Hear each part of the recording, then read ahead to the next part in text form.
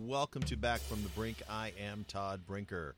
So I was sitting here as I transitioned from our radio show to the podcast. Aaron will be joining us shortly here. And I was thinking about Jabba the Hutt and Scooby-Doo, and it would be Jabba Dooby Doo. So it would be like, come so roasted and seedy. Yeah, Jabba Dooby Doo. Forgive me that, it's early. It's in the morning. It's 7 o'clock. It's what comes into my head. Jabba Dooby Doo. We've had a variety of people on the radio today, and one of them was saying his favorite color was black, which he said his kids point out to him is not actually a color. And in, color theory, people who've had art classes probably have had art teachers tell you that, hey, it's not a color. But he did point out it is in the crayon box, so there you go. I was looking at crayon colors, and I'm beginning to wonder how old some of the crayon boxes I got were, because there are some colors that crayon basically retired before I was born, which gives you an idea of how long crayon boxes must sit in warehouses, because burnt umber was retired in 1944, and I know I had a burnt umber crayon at one point in time, which makes me a little concerned. And also ultramarine blue. Ultramarine blue was retired in 1944. Either that, or I had like a throwback box at some point where, a box of crayons that was like, historically things that you don't remember anymore, like burnt umber and raw umber. Raw umber was around until 1990, so that one I probably did have. But, like golden ochre or maize is what it was called. That one was also retired in 1990. Makes you wonder, I guess they've got to have somebody whose job it is to say which crayons are being used the most and which ones are not. So we're going around knocking on doors. Can I see your crayon box? I notice you haven't used the raw umber for a while. Why don't we just quit making that one? Kids don't like raw umber. They'd much rather have chestnut or olive green or midnight blue or magenta or carnation pink. Yes, I am reading the colors of the crayons in the box. What's cool is if you go to Wikipedia, you can actually go and find the hexadecimal web number for many of the colors, at least those that have a good analog for on the web. So if you wanted to actually reflect specific crayon colors, you could do that as, and black is one of them. It's been around since 1903. That was their beginning. And that one, the hexadecimal is, the little hashtag is what they put in front of web colors. It's 000000. All web colors are indicated by a hashtag or a hexadecimal triplets. So there's 2 characters, A through F and 1 through 0, and they are in three pairs. So there's six characters there. So like turquoise blue is 6CDAE7. And nobody cares about this stuff, but I just found it interesting. I was going through. Did you know that dandelion is still an available color? Oh, wait a minute. No, they stopped it in 2017. I'm a liar. It's no longer a regular color. But macaroni and cheese is. Since 1993, you can get macaroni and cheese, which is that weird kind of orangish yellow color that macaroni and cheese looks when it's coming right out of the Kraft box. And a little bit darker of the same color is called tumbleweed. It's really funny, the names they come up with this. They actually have a color called inchworm. It's been around since 2003, and ironically, it looks a lot like the now defunct light chrome green. Light chrome green was stopped in 1935, and now they sell inchworm, and it looks suspiciously a lot like the light chrome green. So, I don't know. I think they're recycling stuff with new names. I think these guys are pulling a fast one there. But I'm sure that they've got an explanation at the Crayola factory. Anyway, on to things of probably more important interest to most of the world than the color o' crayons. There are other things happening in the world, and we should be aware of that. If you have a child in high school sports, They have shuffled around the high school sports seasons in California. The California Interscholastic Federation has done away with the fall season and basically merged it into the winter season, so that they're now calling that fall. So there'll be a fall and a spring this year, fall starting in December. Why they didn't just say winter and spring, because there was already a season there, is beyond me. Well, I know why, because football's in the fall. So they didn't want to say we're doing away with fall, because then all the football people would freak out before they realized, no, we're just taking football and moving it to the winter. So, and that is the biggest high school sport by far in California and most places. So anyway, the biggest just in terms of fan base and people who pay attention. Being a swim coach, I know of sports where nobody pays attention, except for the parents of the swimmers and the college swim coaches probably. And high school swim coaches, obviously. But so what they're doing is they're taking a bunch of the fall sports, taking all of the fall sports, and they're putting them into winter. They're taking some of the winter sports and sprinkling them into the spring, and they're shifting everything back a smidge. So they're going to start the spring season about 30 days later than they normally would, and it'll run 30 days later than it normally would. So instead of wrapping up in early May, it'll wrap up in early June. And assuming that we've got COVID on the run or handled, or at least have some methodology for allowing kids to go back to school and participate in sports, that will all start up on December 3rd. So gives us a little bit more time to figure out what's going on and figure out a way to handle this. And so hopefully it will get worked out, and we'll actually be able to have some high school sports this year, because right now it's looking grim, and we're clearly not going to have anything when school starts back up. And here in California, the vast majority of schools are going to be starting online as designated by the governor. If you're in one of, I think, 17 or 24 now of the 40-something counties. So it is what it is. Here's Erin. Let's have her join us. Hi, Erin. Are you there? I'm there. Hi. Yeah, we'll see if you stay this time. Last couple of days, you're here, and then you're gone. And you're still here? I'm still here. Are you still here? Can you hear me now? Yes. Yeah. I was just going over the CIF decisions again in terms of moving sports and stuff back, and hopefully, by pushing everything back to a December 3rd start, we will have a little bit more time to get our heads wrapped around the issues involving COVID, and maybe get some kids back on the ground. But last week, when at the end of the week, when the governor essentially said most schools are going to be starting online, the writing was on the wall for high school sports. And so CIF then just, said, well, okay, here's our plan. Yesterday, late yesterday is when they came out with the notification that there will be no fall sports. Although it bothers me that they're saying they're going to have fall and spring as if the winter season didn't exist and they're just moving fall back. Well, they're moving fall back, but they're basically moving fall into what was the winter season. Right. I think the only reason that they're saying it's going to be a fall and a spring season instead of saying we're going to use a winter and a spring season, which is in reality what they're doing, is they didn't want the football people to freak out when they said we're doing away with the fall season. Yes. And so I got to tell you, people freak out. They love their football. Yeah. And it's like, well, wait a minute. Take a deep breath. We're not doing away with the sports. We're just doing away with the season. We're moving the fall season to winter is how I would have phrased that, and just said we'll have a winter season and a spring season, because calling a December 3rd start a fall season is just silly. I think that honestly, it bothers me much more than it should, but it just bothers me that they chose to do that. We'll have a fall and it feels manipulative. Nobody likes to be manipulated, and it feels manipulative. Yeah, I mean, it feels grammatically incorrect to call a December start a fall season, but or if not grammatically, on your calendrically, according to your calendar. Is that a thing? Word? I don't know. Can it be calendrically incorrect? I don't know. Either way, fall is not December 3rd, people. Well, but football will be December 3rd. Technically start until the 21st of December. So technically, it's still December. It's still fall. Sure it is. Winter starts the day after Thanksgiving is the reality of people's mentality. Yeah, it's true. It's true. Anyway.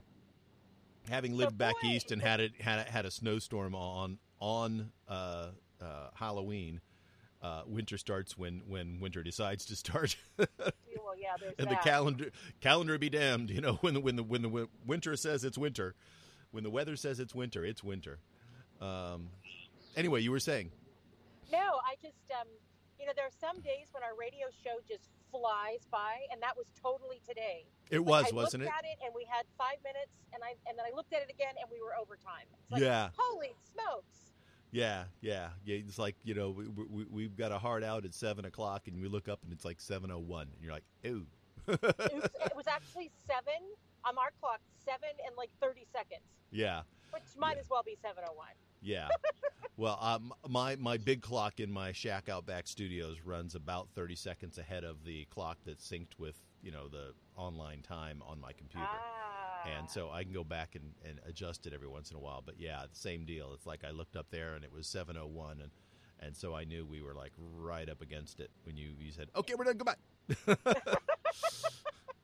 Dang it. So, yeah, it happens. It happens, what can we say? Live radio is live radio. It really we're not is. perfect, but we have a lot of fun.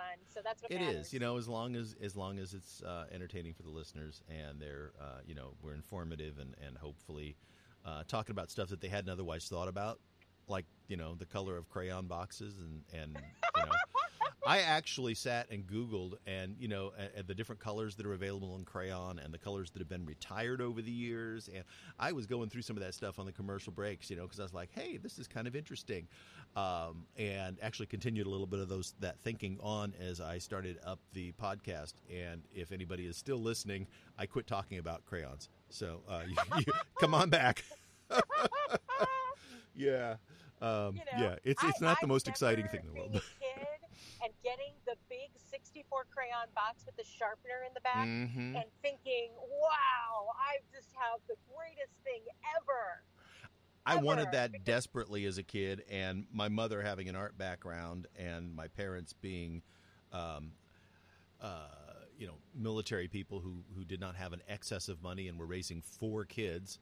I never got the big box. I was given like a small box of 24 colors and said, my mother showed me how to mix the colors. Basically, if you color one color over the other color, that you could kind of get a blended color. And it was like, oh, see, there you go. And it was fine. I got that. It's nice that I got that education. I desperately wanted the big box. I literally, when I became a sort of pseudo adult, went out and bought a box of crayons, the big one with the sharpener. Yeah, and you know what? It was a retro box inside of a tin so that like you could save dump the crayons into the tin as they got smaller because they don't stick out of the box very well when they get little. Right. I still have that box. It is in pristine condition. It has never been used. I have that perfect retro box that I bought sometime in the 80s. And it is in pristine condition, unless, of course, one of my daughters got to it, which could be the case. Now it's all banged up and full of makeup. Yeah, well, the box is still there. I know where the box is. It's in pristine condition. I haven't opened it to see if there's any crayons left and what kind of shape they're in. Okay. I'll tell you what, though, had they asked for the box of 72, they'd have gotten it because that was one of those things that was like, come on, Mom and Dad, that's not that expensive, and I desperately wanted it. And they were like, no, you can blend colors. You don't need all those colors. That's so bourgeois. Thanks, and I'm Mom. like, grr. I kind of get, in retrospect, my parents not buying me the Erector set because the, box of 10,000 microscopic screws and bolts all over the floor that my friends had was probably not a great thing to have in the house. Would have built some manual dexterity. Cleaner. Exactly. Imagine that rattling in vacuums across the country for many years. And this is the 70s, folks, so people had shag carpet. Oh, yeah. It gets sucked up into your Hoover. It was, I get that. So in retrospect, I get that. And I like the Lincoln Logs that I got instead. What I would have liked to have had was maybe one of the Erector set, but, maybe Legos would have been nice because they're a little bit more buildy. They've always been pricey, though. They have been. You're never happy with what you got, right? It's like the Lincoln Logs were okay, but I got Lincoln Logs because my dad had Lincoln Logs, and it's like, well, Lincoln Logs are cool. They were cool when, now. they were cool in the 40s. Yeah, a Lincoln Log made out of plastic. That's not a Lincoln Log. That's a That's a badly designed Lego. Um, yeah. No, Right? and honestly, when I think I was just a little behind the Lego thing. I think kids born 5 to 10 years younger than me, Legos were sort of coming in. When I was a kid, Legos weren't a thing. But there were some that have a few that Tinker Toys. I had some Tinker Toys too. Tinker Toys were around. Those also have gone plastic in a lot of ways, and Yes. those were all wooden when I was a kid. I loved Tinker Toys. I Yeah. loved them. They were so fun. And I love my brother did have an Erector set. And yeah, we Lucky did get screws bastard. everywhere. You'd step on them because again, shag carpet, and you'd Yeah. step on them. And But he got it. Those He hurt. got You it. think a Lego hurts? A screw really hurts. He was the envy of all his friends. Let me tell you, the Erector set was like the Mount Everest of boys' toys at a certain point in time. That was just in that little capsulated time. If you had the Erector set, you were the cool kid. And he used to get models. So I got a lot of those. and they were, later there came the ones that you would snap together, but the ones that he had were always just the glue, and you could paint Right. them. And Yeah, those were, like, I would super glue cool. them together and then carefully paint them to make them look as original as possible. And then I even sometimes would make them look like they had been in a battle. Like you could take straighten out a piece of a wire hanger and heat it up over the stove, and you could push through the plastic, so you could make it look like there was like gunshot holes in the wing of your World War II airplane that you had built. Cool. And I went in big time on my model making, and really enjoyed that for a period of years when I was I want to say probably 5th through 8th grade-ish. I was really into models. That's sort of the time period where I could sit for hours and assemble little bitty pieces of plastic, whatever, to make a thing. And I tended to focus on I know different people had different things they like to make. I like to make like World War II airplanes and tanks. Those were the things that were interesting to me at that point in time. And I know other people made cars. There were some beautiful ships of different eras that you could make. And in retrospect, I wish like planes, because your dad was in the Air Force. Right. Yeah. And so at the toy store there on base, they stocked a lot of models of airplanes because we were on an Air Force base, so there were lots of planes to be picked from. I remember building. My dad did some testing of some equipment. He did research and work on guidance and control systems for missiles and things. And they tested them in a rack that they put in the back of a cargo plane. And so I got a model of. In fact, I think he bought me this one. He bought me a model and asked me to build it for him of the C-141 Starlifter cargo plane, which is the plane that he flew in. And so I remember building that and carefully painting it and making sure that and putting the decals on to make sure it looked just like the plane that he flew in. That's so cool. And I think he had that on his desk for a long time. And so I remember doing that one. In retrospect, I wish I had spent more time and effort building World War I airplanes, because those I find fascinating, that people were like jumping into these basically things made out of like wood, muslin cloth and wire, and strapping an engine onto the front of it and saying, okay, let's go fly. Those people were just crazy, and those airplanes were so basic. But just the development of the history of those really early days of the from the Wright brothers up through about 1920 is just, those airplanes are just astoundingly basic and simple, and yet people figured out a way to do it and took their life in their hands every time they jumped in one and said, okay, let's go fly an airplane.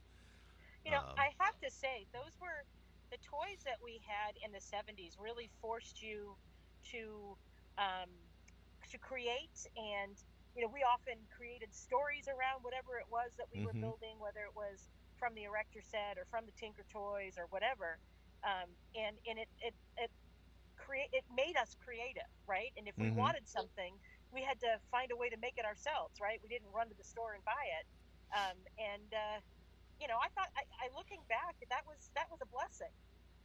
Yeah. Yeah, I mean, there's a mix of that. Although I always, I remember me playing with Matchbox and my dad saying that those were a waste of money. That he used rocks in his imagination for and I'm like, well, good, Good for you, Dad. Yes, I tried. And I'd have to talk to my daughters to find out if I did that, but I really tried not to do that to them too much. It wasn't like, oh, well, I got by on. Of course, them being girls, me being boys, they weren't as interested in some of the same types of toys that I was. That said, I also didn't gender force them into buying dolls and tea sets. Yeah, well, you had one daughter who was really into dolls and one who wasn't. Right. And so when I got toys, I mean, it was I thought it was cool. Thought they might have fun with it. Didn't matter to me if the toy was something that would be traditionally thought of as male or female. I know that they had relatives, aunts and things that would buy them tea sets, and they got plenty of the opportunity to do the girl things. Dad's job was to let them explore all the world. Right. Besides, I wanted to play with them, and if I wanted to get toys that I could play with, it wasn't going to be a tea set. It wasn't going to necessarily. Although I played with the tea sets too, and I was the dad that would sit on the floor and let them put ponytails in my hair, and I did that. That was part of dadding. That's dadding. Especially the hashtag girl dad. Kobe had a whole meme going for a while about girl dad, and I could really relate to that. There's lots of discussions online about people who obsess about gendering toys or not gendering toys, and it's like, just let your kid be a kid. Yeah, they'll pick up what they like. Don't heap a bunch of garbage on them. If they want to play with a baby doll and they're a boy or a girl, let them play with a baby doll. Yeah. If they're like most kids, in short order they'll be sick of it. It'll get thrown onto the side and they'll be onto something else. Right. Yeah. They'll pick out the things they like, and that they'll lug around. And your husband, my brother, had a Mr. Potts. Now, if you remember in Chitty Chitty Bang Bang, Mr. Potts was Dick Van Dyke's character. He was the inventor, right? Yes. And so he had a little Mr. Potts doll, a little stuffed doll with a string on the back, and you'd pull it, and you'd hear Dick Van Dyke's voice say, "I'm chief inventor and bottle washer. Hello, I'm Correcticus Potts." And even after the doll had completely disintegrated, he'd carry around the little voice box and pull the string because he just liked hearing it. It gave him comfort, and he liked it. And he was a little kid, but he loved that thing. That's awesome. Kids will find the thing that they like. To this day, if you mention that, I'm sure he'll start telling you stories about Mr. Potts and how he remembered that toy. I'm sure he would. Because it was super cool. Although it was probably pretty cheaply made because it didn't last that long. But he didn't seem to care. He didn't. He got joy out of it, and that's what toys are for. They're to bring joy to a kid, right? And who cares what the toy is? Like I said, the child will gravitate to the ones that they like, and like you said, that could last a day, a week, a month, a year, and then that one's done, and they move on to the next one. Or eventually, if some of them stick around quite a long time, they'll hang on to it just out of sort of an emotional attachment and say, "Oh, I'm going to hang on to that one." My daughter, Katie, who was the one who liked dolls, still has her favorite doll, and in fact, Misty B travels with her. When she travels, Misty B still goes with her. When she was little, we have pictures of Misty B travel. We have pictures of Misty B at her preschool graduation wearing a cap and gown that we made for her. Misty B is part of the family, and so it's just like, we bring her with us because she's part of us. And so my son, when he was really little, had a little, it was like it's just a plush, not a plush, but like a cloth, like a Raggedy Andy kind of doll. Mm-hmm. Yeah, that's kind of how Mr. Potts was. He was kind of this floppy, soft. Yes, exactly. And he looked like him. He had blonde hair and blue eyes, and we called him Little Al. And Little Al stayed in his bed, I think, until he was in high school. And not that he would. I mean, he wasn't playing with Little Al at that point, but just had this emotional attachment. It was like, he's part of my youth. I want to remember him.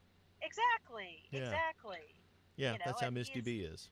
He he is a well-adjusted, successful man now, and it didn't hinder him in any way. Again, is Little Al still around somewhere? No, I think he got rid of Little Al. Eventually, he said, "Yes, I'm too manly man for this." Yeah, that happens. That happens. Those social pressures. It's like, yeah, I'm not moving into my dorm with Little Al. Yeah, I get it. I get it. I don't know. I hate that we heap adult things onto children. Right. I really do. Let children be children. They don't need to know any politics or what. They don't need to know. They don't need. If they want to play dress up, let them play dress up. Yeah, they don't need to know the sexual leanings of characters on cartoons. No, they don't. Right, they as we were saying yesterday, was it? We were talking about the new Scoob movie, the Scooby-Doo movie, and it's like, that we don't care who Velma chooses to express, interest in. We don't. It has nothing to do with the story of Scooby-Doo and does not add to the story in any way. It does not belong there. We don't need any kind of moralizing in Scooby-Doo beyond the you do the right thing, which is sort of the story behind every Scooby-Doo movie, even though, Scooby and Shaggy always fumble it up well-meaningly, but they always mess it up. And then the others figure it out. And usually Velma's the one who figures it out because she's the smart one, right? She is the smart one with her glasses. Yeah, of course, because smart people always wear glasses. Because, it's a cartoon. Just let a cartoon be innocent. Yes. Quit trying to be preachy to the world. Sesame Street did that too. They had Bert and Ernie, it had to be known that they were in a relationship. It's like they're puppets. Nobody needs to know that. Although I suppose, as I'm saying this, if somebody has a little guy has same-sex parents, maybe it makes him feel more normal, and I guess that's fine. I don't know. I just think that we should leave adult things to the adults and childish things to children. Yeah. And they don't need to know everything that we know. Well, and here's the other end of it too. It's like, if you want to have characters that have, additional information about them, I in the same way, it's. I'm trying to think of an example, but you can create a new character. Don't take a beloved character and suddenly change them in order to make some political point that's relevant now. That wasn't there when they started. I mean, when the new Star Trek was rebooted a few years ago, they decided to make the character of Sulu gay, and they did it in a very subtle way. There was just one scene where they're docked for a while, and as he disembarks, he sees his husband and child, or partner and child. I don't know if they're actually married. I don't know how that works in Star Wars land and whether or not they still get married in Star Wars. Or not Star Wars, Star Trek. Excuse me for the tongue fumble there. Please don't get upset about the fact that I did that. I love both. And even the fairly open and gay actor. Now I'm blanking on his name. Who played Sulu in the original Star Trek series? George Takei. Thank you. Yeah, George Takei came out and said this isn't necessary. He says, "Why are you doing that to Sulu? That's dumb." And kudos to him and to everybody. It was like, okay, fine. It's if you want to have a gay character, then create a gay character. Don't go messing with characters that are already there that we already feel like we know and have watched for years, and now you're going to just add this new thing in there about this person that's irrelevant to anything that person does. Because the rest of the movie, that doesn't play into anything. There's no tie back to it. It has no relevance at all. It was just the people who did the movie wanted to make a political statement. And I read later that then they had to take out that scene when they played the movie in China, because the Chinese government didn't want the only Asian actor to be portrayed as gay. Yeah. Well, they said they don't have an issue with having gay characters. They just don't want the only Asian actor in the show to be the one who they make gay. And so, so they pulled it out in order to show the movie in China. Otherwise, they didn't get to show it in China. So it was like, I don't know, was that a political statement that they were trying to do something to force China to tell them that not to do it, so that they could then point to China and say, see how awful Chinese are? I don't know. All those kind of political games are played all the time, and it has no business in storytelling. No, I mean, but at least that movie is not for children specifically. Right. Those of us who are children at heart. Just trying to do a nod to George Takei, and as because he came out long after the show wrapped, and maybe they were just trying to express their love for him, and but it's not my issue is really just about children. Some people were really bent out of shape about Dumbledore being, when it was revealed that he was gay, but that didn't bother me as much because you're talking about older children reading that. But the little ones, who watches? I'm thinking about how old was I when I was watching Saturday morning cartoons? And I understand that Saturday morning cartoons aren't a thing anymore, but that's elementary school age. Right. Well, and it's different to say after the fact that you wrote this character as gay than writing it into the story where he then comes out or demonstrates that he is gay. Right. Those who watch the story don't know and don't care. Don't care. It's what you do in your bedroom and what other people do in their bedroom is their business. I don't care. I support people who have been treated badly or treated illegally in jobs because of who they are, regardless of whether it's skin color or gay. I mean, I think that those are things that shouldn't happen. People should not be treated badly for who they are. But it doesn't mean that you go and take, again, beloved characters and stories that have been told and change them around. Again, I don't think it could be said any more clearly than George Takei, the original Sulu, came out and said, I don't think this is a good thing. He said Sulu shouldn't be taken out. They shouldn't make him gay. Don't mess with the character. He already exists.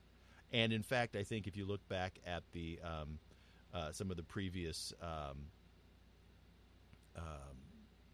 early Sulu, or like the original series, there were times where he was in scenes with women, and it was this part of the character at that point in time that he wasn't gay. So now they've changed it.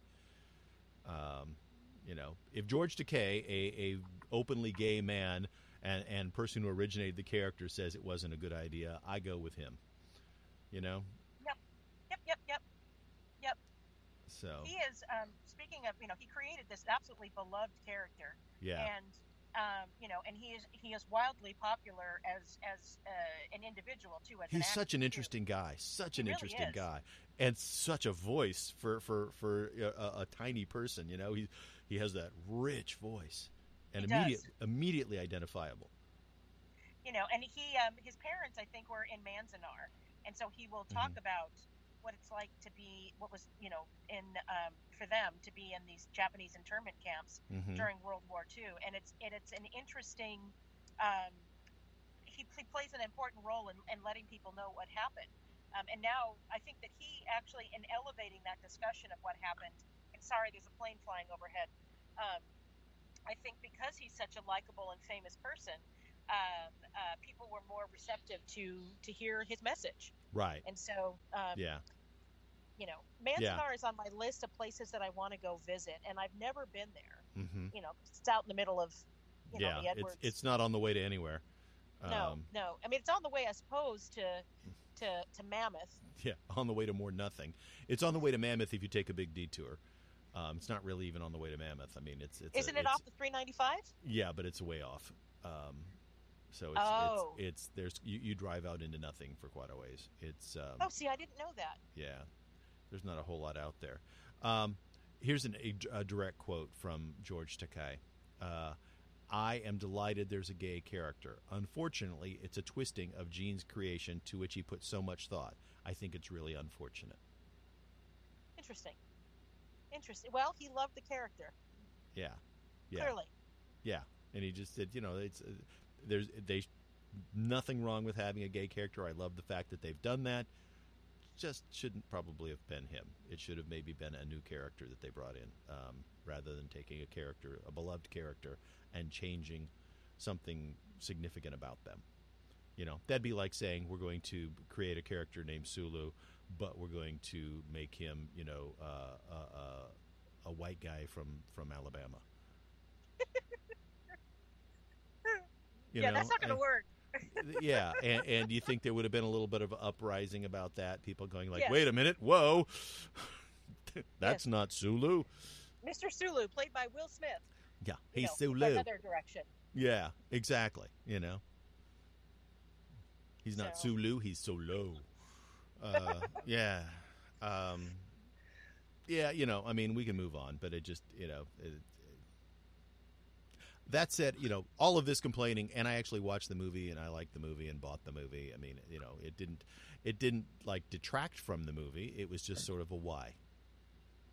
So why? I actually really like the franchise, and I love the most recent reboot because each one of those characters, each one of those actors plays the characters so well.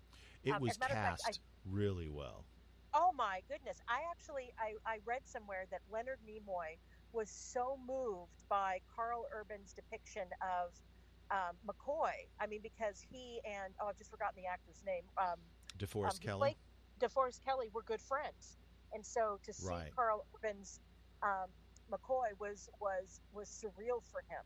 Yeah, because all of those guys, I think the cast was really well cast, but then it appears to me, and I haven't read anything to this effect, but it really appears to me that A, either they were all fans, or B, they spent a lot of time just studying the mannerisms and the speech patterns of the people who they were, you know, these characters that they were taking over, so that there was a continuity, and they did such an amazing job.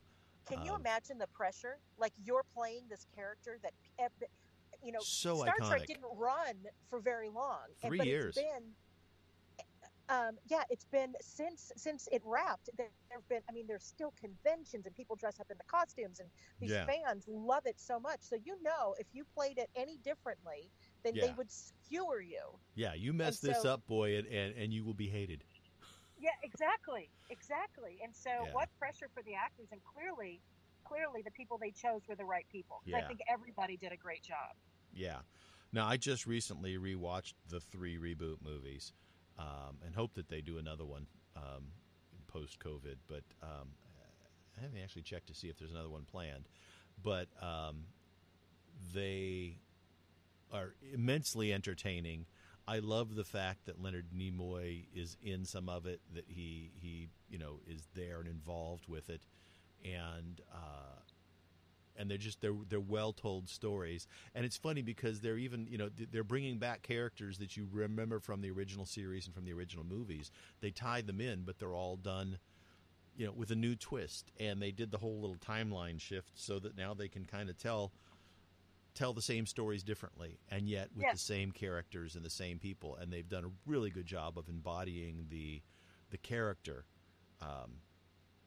You know, each of the new actors, and it's kind of heartwarming for fans, right, to watch this new one and go like, oh yeah, that's McCoy, that's the way he would react. Yep, that's Spock. He does a great job, you know, playing Spock. I'm blanking on the guy's name that took over the role from, but it, you know, visually they are so close to each other that it works really well.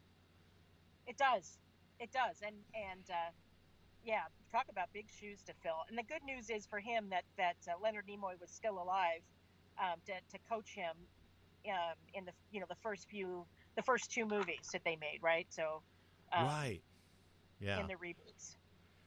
Yeah, so. Well, talk about intimidating. You're playing this super iconic character. I mean, of all the characters on the show, he's probably the most iconic. And then to have him right there, you know, I mean, it's like, no, but also what a great resource too. You know, you could turn to him and go, how would you do this? What, you know, in that 2009 film originally, you know, it's like, well, you know, when would you lift your eyebrow? You know, I mean, little things like that that just worked really well. Zachary Quinto is how you say. I don't know how to pronounce his name, but yeah, Quinto or Quinto, but I think it's Quinto. Quinto, yeah, he does an awesome job. I liked him a lot in what was that TV show that they did? It was like want to say Heroes or something like that. Oh, it was Heroes. Save the cheerleader, save the world. Heroes. Right? Yeah. Yes. Yeah, and I enjoyed him in that. He played sort of the bad guy there, and did a great job. He's like super talented, but he does. I mean, that honestly, watching this new thing, the reboot, my biggest concern was who's going to play Spock and how well is it going to be done, and he nailed it in my mind. Just absolutely nailed it, And then obviously, I mean, all of the main characters were important. Simon Pegg does Scotty really well. Oh my gosh, so well. Yeah. And now I want to watch these movies. Yeah. It's funny. Like I said, I just watched all three of them in the last 2 or 3 weeks, and I may go back and watch them again, just talking about them because they're that good. And I got to say too, absolutely heartbroken that Anton Yelchin has passed and can't play Chekhov again. So and how he passed was—it's horrifying. Horrifying. Oh freak accident. My gosh! For those who don't know, he was essentially pinned by his own rolling car up against a gate and crushed. Yeah, it was just horrible. Yeah, it was 2016. He didn't show up to rehearsal for a show he was working on. He was found by friends just before midnight, pinned between his Jeep Grand Cherokee and a brick pillar mailbox outside of his Studio City home. It was described as a freak accident. He got out of his car and went to what they believe is he got out of his car to check his locked gate. The vehicle apparently rolled back down his driveway, which was on a steep incline, and trapped him against the pillar and security fence. He was pronounced dead on the scene when they found him. Blunt traumatic asphyxia.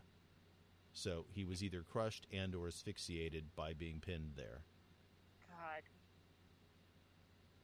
God. Yeah. I mean, can you imagine? Set your brake. A little thing like that. You forget to set your brake, and as a result, you're gone.